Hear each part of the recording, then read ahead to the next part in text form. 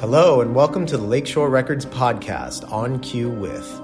Today I had the enormous pleasure of speaking with the great Michael Abels, an incredible composer, thinker, and teacher who you've heard on iconic scores such as Get Out, Us, Bad Education, and Alan V. Pharaoh. We covered a lot of ground, including how Michael found his voice as a composer in multiple genres, his fascinating collaborative process with the great Jordan Peele, gospel horror music and capturing the sound of the African-American voice, how Get Out changed the world forever, scoring for documentary versus film, the nexus of Woody Allen, Gershwin, Mia Farrow, and the sweeping sound of New York, the concept of sonic empathy, Michael's work with the Composers Diversity Collective, the job of a composer as a quote-unquote musical architect, and much, much more. Michael's phenomenal score for Alan V. Pharaoh is out now worldwide via Lakeshore Records. I hope you enjoy my conversation with Michael Abels as much as I did. Hello, Michael. Welcome. Thank you so much for joining us. We're going to talk about Alan V. Pharaoh. We're going to jump into that shortly. But first, if you don't mind, I'd love for you to give me a little bit of your background. What got music into you? Tell me a little bit about where you grew up and your first foray into composition. Well, first of all, Alon, thanks very much for having me. I'm thrilled to be here. Let's see. I feel like music was always in me. My earliest memories, I think, are of music. As a baby, I reacted viscerally to music. I began piano lessons at an early age. When I was 3, I thought that I could play the piano, and but I noticed that the sounds were different than the songs that I was hearing. And so I asked my grandmother, why does it sound different? She says, we have to take lessons. I said, well, that was for me. So at age 4, I guess, I started piano lessons. I sang in the Phoenix Boys Choir as a youth, and that's where I learned about singing and about performing in a group and about musical excellence, regardless of your age. And I was always interested in how music worked. I thought it was so interesting that somebody made up this stuff. And I thought, how do they do that? And I want to try to do that. And I was writing beginning at age 8, and I couldn't figure out how to make my idea work. By about 13, I sort of stuck with it and I finished something. And then I was hooked. I thought that was just the most wonderful creative puzzle that could both challenge your, the kind of intellectual part of your mind, but also express your emotion. And the two of them together just made it seem to be like it would be a lifelong thing that I could be passionate about forever. And you said 13, you wrote your first piece. What type of piece was it? Because I had this very, I was taking lessons in a very traditionally classical way. The first thing I wrote was a piece for piano and orchestra. Without any, I knew something about the piano. I knew nothing about the orchestra, but that never stops you as a youth, or it shouldn't. And I remember transposing the horn parts into the entirely wrong key, because I got my transposition backwards, which I can still do if I'm not careful. I'm forever dyslexic on whether this is I'm encoding or decoding, if you know what I mean. So, but anyway, you can tell I was a composer from right out of the gate. And you also have a background in jazz, bluegrass, and blues, etc. I love when people. So I told you from an early age, I was always fascinated about how that someone wrote this, right? And I was also fascinated by the different genres of music, because I learned from Do Re Mi from Rodgers and Hammerstein that it's just one word for every note by mixing them up, and that's the DNA of music, or at least of Western music.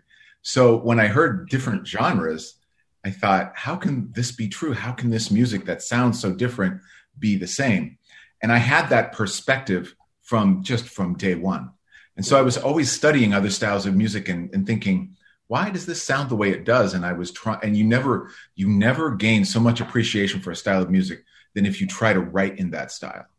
Mm-hmm. And so I would write in these styles of music that I was fascinated by.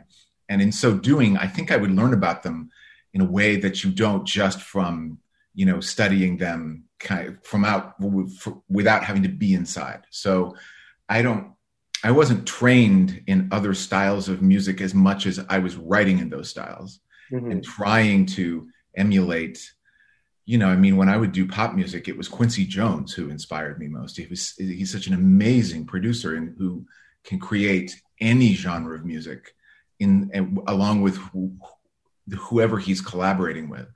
And that was kind of a model for me of how to do different genres of music. So it's a bit of a double-edged sword though, right? When you're intrigued by multiple genres, how do you, as they say, find your voice? And I know you have a very interesting thing to say about this. I've seen in an interview you mentioned global warming in terms of your finding of your own voice. Would you mind just articulating some of that? Sure. So, and thank you for mentioning this, because I actually think it's crucial to artists. So I love to write in different genres, and that's part of what every artist has to figure. You have to actually figure out, what am I good at? And it's deciding that you are an artist or have the soul of an artist is just step one. It's like you have a particular brand, and I tell young artists that, you may not know what your brand or your art is. And in fact, it's probably better if you don't, because that should be an exploration on your, you should look at that as a good thing. And so as I was learning about all the great music that had already been done, as I was studying music, I thought, well, what is it that makes me me? And it was, I thought, my ability and interest in different genres is a thing. And that may be hard to articulate to other people, but that's a thing. And that is my thing. I have to just go with it. So I wrote this piece called Global Warming, which at the time was not a politically charged thing. It was 1990. It was just about a scientific observation that scientists had, and no one was saying that it was untrue or anything. It just hadn't gotten the attention it had today. And so, but to me, I used that title as a pun, as a way to talk about similarities between music of different cultures that I was hearing, which was a cross-genre, intergenral, that's not a word, but you know what I mean, thing that I thought, hey, this is a great, not only am I interested in this idea, but it's also a thing I would be good at, So that was, I thought, you need to write music that expresses who you are, but also is a demonstration of what you're good at, which is hopefully the same thing. So in the piece of Global Warming was about an intersection of music of different cultures. And so in doing that, I managed to fully express myself, but also give people an idea of who I am as an artist. And that was kind of a benchmark for me in my artistic maturation. Which I think you've managed to very, very brilliantly persist with in terms of your scores. I mean, it's, we're talking about orchestral music essentially, but then there's a transition into scoring to picture, which is a whole beast in and of itself. And the fact that you've been able to maintain such a diverse array of genres in all of your scores while scoring to picture is very impressive to me. What sparked your transition into scoring? Well, thank you very much. Your question makes it sound like it was this very organized plan, and a lot more about stumbling into things. Or really, it was. I mean, I consider all music to be storytelling, whether it's concert music or songwriting, or you pick the genre. To me, the essence is storytelling, and it's just about whether the story is one that the audience is asked to create in their minds based on their own reactions to the music, or whether it's one that's presented on a screen or in a story that's very specific and being told to you. So to me, that was a natural thing for me to do, scoring to picture. But I did TV commercials when I was in college, and that was a great experience. But I never had any traction in the industry. I'm one of those people who I feel like can't sell, anything to anyone. And it seemed to me that success in doing that had relied a lot on one's ability to sell oneself. And I have never felt like that I was good at that. But Jordan Peele wasn't interested in that. He was listening for someone who could write in a 20th century orchestral concert style, very aggressive and edgy and avant-garde music, but also who understood the African-American experience. And so in that sense, he was kind of looking for me. So he made the producers of Get Out hunt me down and call me up. And so I got sent what was to become the Oscar-winning script of the following year. I got sent that just cold in the mail or on email, and I'd never seen or read anything like it. And so even before I met Jordan, I was already a yes. But then after meeting Jordan, I was clearly a yes. And I just thought, I'm doing this. I don't care. It seems like it'll turn out well, but even if it doesn't, it's the most amazing thing ever. So that's for me. Anyway. That I was going to ask you, I mean, that you sort of telegraphed my next question was, I was thinking you're probably one of the first people on earth to actually see Get Out or some iteration of it, right? As you're working on it. It sounds like you got the script first. How conscious were you, or did you know this project was going to change the world? I don't think you can ever know that. I mean, Jordan says quite clearly that he didn't ever think the film was going to be made, even though if you look at the steps he took to get it made, he approached it with just the most logical, entertainment business acumen that you ever could. I mean, but I thought the film would be, I didn't know who would see it. I thought the film at its best would be very polarizing. And I just thought that, you have to come at any project you do from an artistic perspective, which is that I believe in this. I'm giving it everything that my talents and skills have to offer. And I just want to be able to be proud of it, regardless of, what sort of audience it ends up having. And you just have to trust that. And that's where I think all of us working on it were coming from. Was like, we really thought it was a great thing. And we were super personally proud of it, but had no expectation. When the thing first, I was just happy. My only goal really was to have it be released. That the entire time I was working on it, I just wanted the film to be released and to be completed, And when it opened number one at the box office, I was just floored. Yeah, I mean, it changed the conversation. It changed the zeitgeist. I mean, it's one of those movies that there's a before and an after that's clearly defined by the landing of that movie. And your music for it, I mean, I can't imagine how many different approaches you could have taken in terms of subverting expectations. What were those conversations like about creating the score? It was from the first conversation with Jordan. He said, I want the African-American experience both metaphorically and literally in this score. I mean, that's almost a direct quote. And we had a great conversation about what makes music scary. And we seemed to be pretty much aligned on that. But then when he talked about the African-American voice, well, he didn't say the African-American experience. He said the African-American voice, both metaphorically and literally in the film. And he also mentioned about how he said, even so much Black music has this element of hope running through it. And I thought that was such an insightful thing to say. Just really, I never thought about that. But even the blues, there's an expectation underneath the sorrow and a hope, and he said, but you got to drain all the hope right out of it. That's why he brought that up. He said, that's the part he doesn't want. So I said, I think it sounds like what you're talking about is gospel horror. And he said, yeah. And neither of us knew what that would sound like, but we liked that concept. So out of that, I wrote a couple demos, and one of them was Sikilisa Kwawahenga, which became the main title of the movie.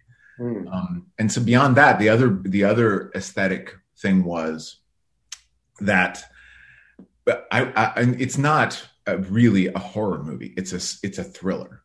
To me, it's a suspense thriller. And so I was very much thinking of Bernard Herrmann and classic Hitchcock, because every word in the Get Out script it's a very tightly written script that every part of it is leading up to what it reveals and why. And so the score needed to say, I think, this is a movie. This movie may have had a small budget, but this is a big movie. This is actually a classic movie. Mm-hmm. This is a movie that has a lot to say and will be studied. And so a score can say so much about a film that isn't said in words. Mm-hmm. And so the score needed to have a certain classic movie elegance to it. Mm-hmm. And that ended up being a lot of how the harmonies I chose and the harp and the strings, that's what it's communicating in the background of its foreshadowing of what's to come. What are the lyrics? What do they mean? So they're in Swahili because they're supposed to be the voices of departed slaves and or departed, victims of social injustice, lynching victims and things. But they're ghosts, and so ghosts don't speak to us in English. They speak to us in dreams and metaphors and things. And so Swahili wasn't, I guess, the most predominant slave language I discovered, but it's a very musical language, and I needed some artistic license. So that's my license. But the words mean it's brother, because that word needs no translation in any language. Brother, kimbia, which means run. Sikiliza kwa wahenga, listen to the ancestors. Una kimbia mbali, run far away. Brother, kimbia kuwa mwenyewe, which means save yourself. It's a warning. It's a absolutely. Warning. What they're doing is they're telling Chris, the main character, they're telling him, get out. Yeah. Get out is a figure of speech. It wouldn't translate in Swahili. So I was forced to not use those words literally, but that's what they're saying. Very interesting. I'm going to have to return to that now that I can fully understand the context. That's really interesting. You have this through line. I'm wondering if it's at all intentional. From Get Out to Us to Alan V. Farrow, there's a play of identity in a lot of these projects where there's who you are, then there's literal doppelgangers, and there's how you're perceived to be. Same as Alan V. Farrow. I'm wondering if that's something you're conscious of, or if it's just something I'm noticing. I think you're absolutely right when you point it out that way. Like that is true. It hasn't been fully conscious. I mean, what I have noticed is that I'm a mixed race person of of some conflicting backgrounds, or what we would find to be conflicting from some traditional viewpoint, and people who are mixed in some way in their lives, whether that's ethnically or geographically or whatever. You have some code switching going on where you're sometimes of one world and sometimes of another. Mm-hmm. And you learn to make your peace with that, not to have that be an uncomfortable thing, but you just become comfortable, and then that's how the world works. And so because of that, maybe maybe I feel at home in that sort of dichotomy or juxtaposition. But it's hard for me to say which one came first, because so natural to me. So I don't know if I would like to think I feel comfortable without that being a thematic thing, but I really have not thought of it that way before. So thank you for that. That's it. Sure.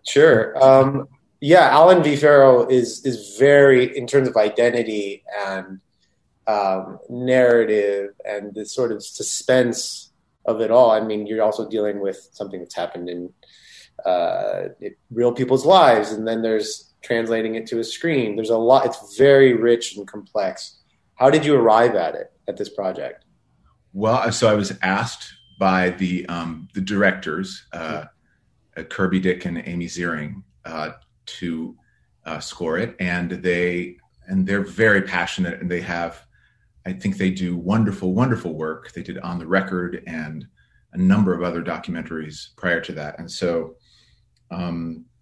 their take on, I remember when this story of Alan versus Farrow was, front page news and in a very tabloidy way in the 90s, and to see it revisited after the Me Too movement, and to see all of that with a perspective of the 21st century was fascinating to me. I mean, I was legitimately fascinated in, I watched the whole thing before I scored it, and I was found it just so interesting. So that was my primary interest. The secondary one was that it gave me a chance to do this thing that I do well. It leads back to what we were talking about before, where there are moments of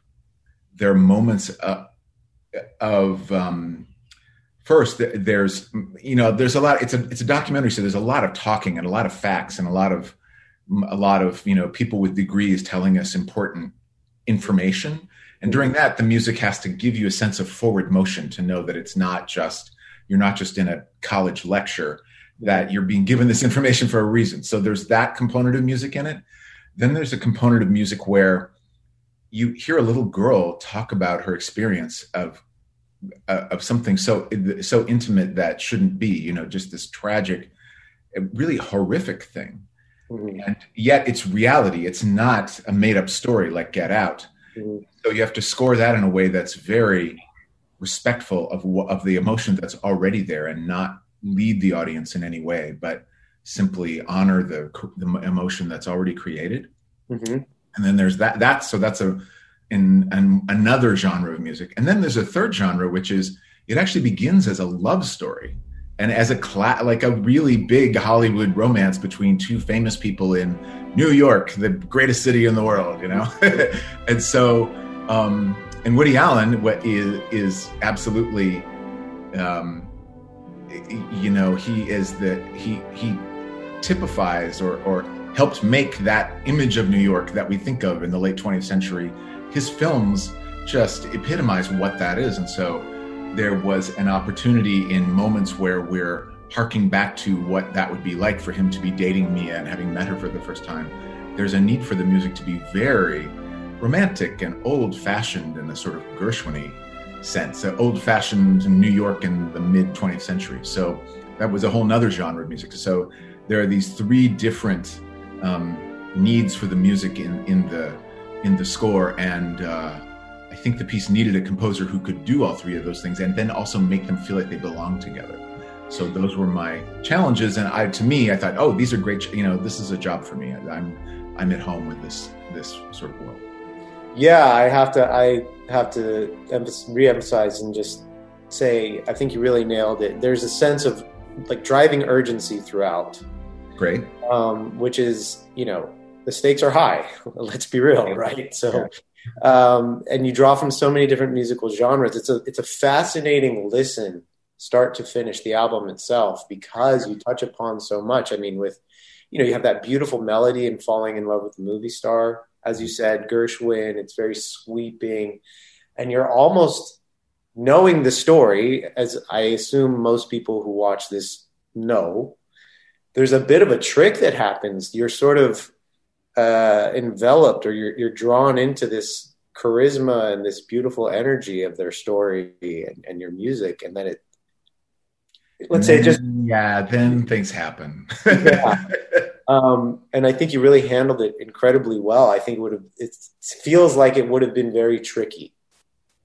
Well, the filmmakers, they were really good about, I was the new guy, I actually, the first time I ever met Kirby and Amy, I said, what are the differences between scoring for documentaries versus film? Because I didn't want to go in thinking I knew the answer to that. Yeah, sure. Because I hadn't done it.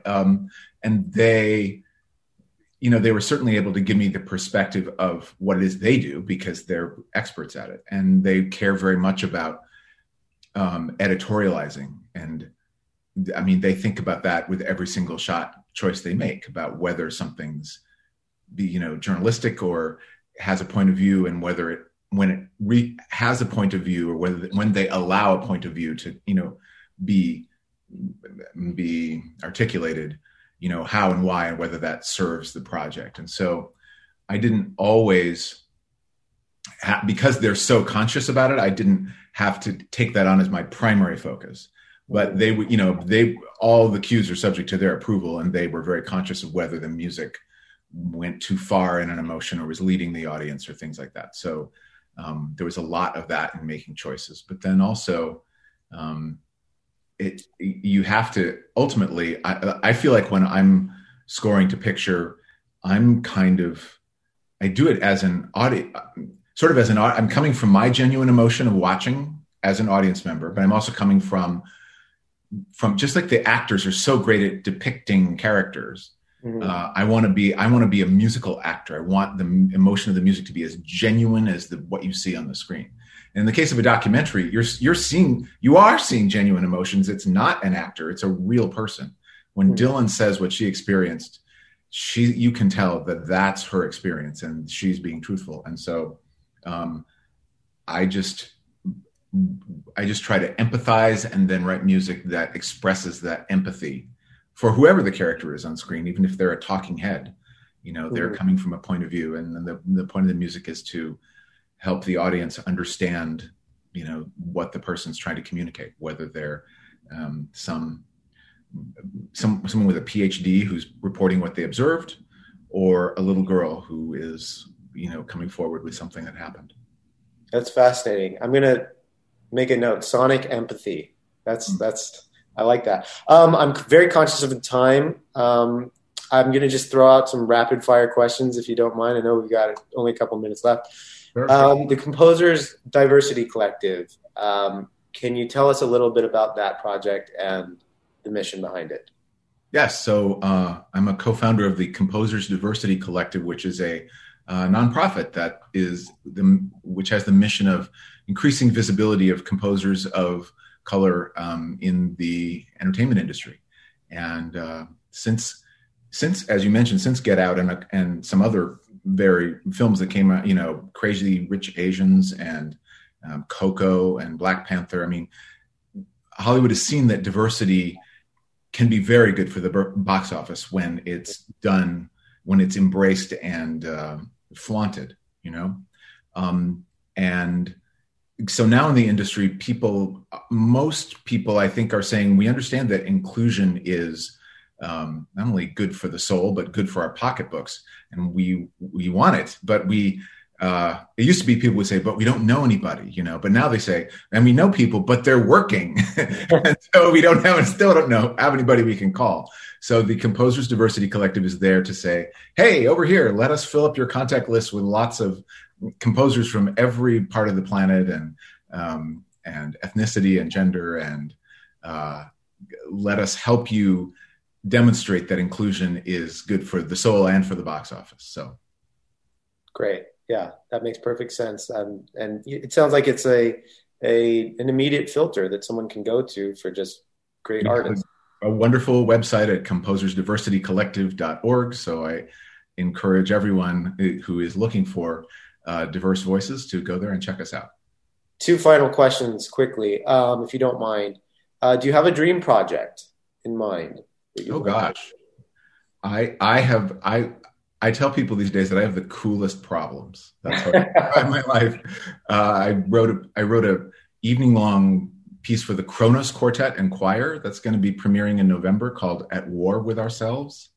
And that was definitely a passion project. I have co-written an opera with Rhiannon Giddens, who's this amazing roots and I guess roots music artist is her category she's been placed in, but she's an amazing storyteller and singer and banjo player. And, you know, she falls under the very broad country genre, but she is helping reclaim our history in a way that also involves her amazing songwriting. So that opens next year in May at the Spoleto USA Festival. And I just feel really blessed I hope to keep contributing in all these different genres as people continue to offer me the opportunity to do so. Those two just sound so different and so cool in different ways. Yeah. And I didn't even notice I didn't even mention any films. Yeah. Those are also coming, and they're challenging me to do what I do. So great. I'm so happy. Yeah. I can't wait to see you do space. I'm looking forward to that. Absolutely. I really am. Last question. It's just a thought experiment. I'm not particularly religious, but it's good to have parameters. You get to, it can be the pearly gates or purgatory, can be wherever you want. You're placed before, could be God, your judges, whomever it might be. You get to play one song. What is it? Oh my gosh. One song before God? Wow. What a setup question. Should I even play along with this? You don't have to. You answer it however you please.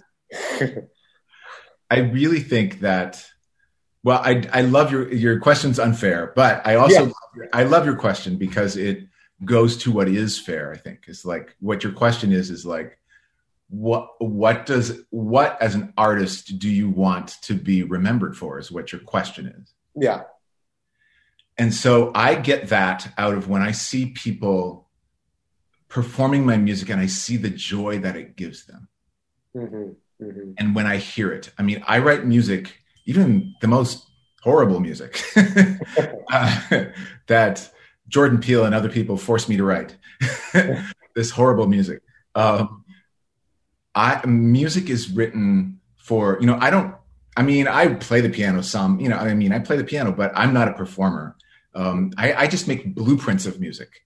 I'm like an architect that, architects, unless they're, but architects in the purest art form, they just make blueprints of what a building would look like if you were going to make a building.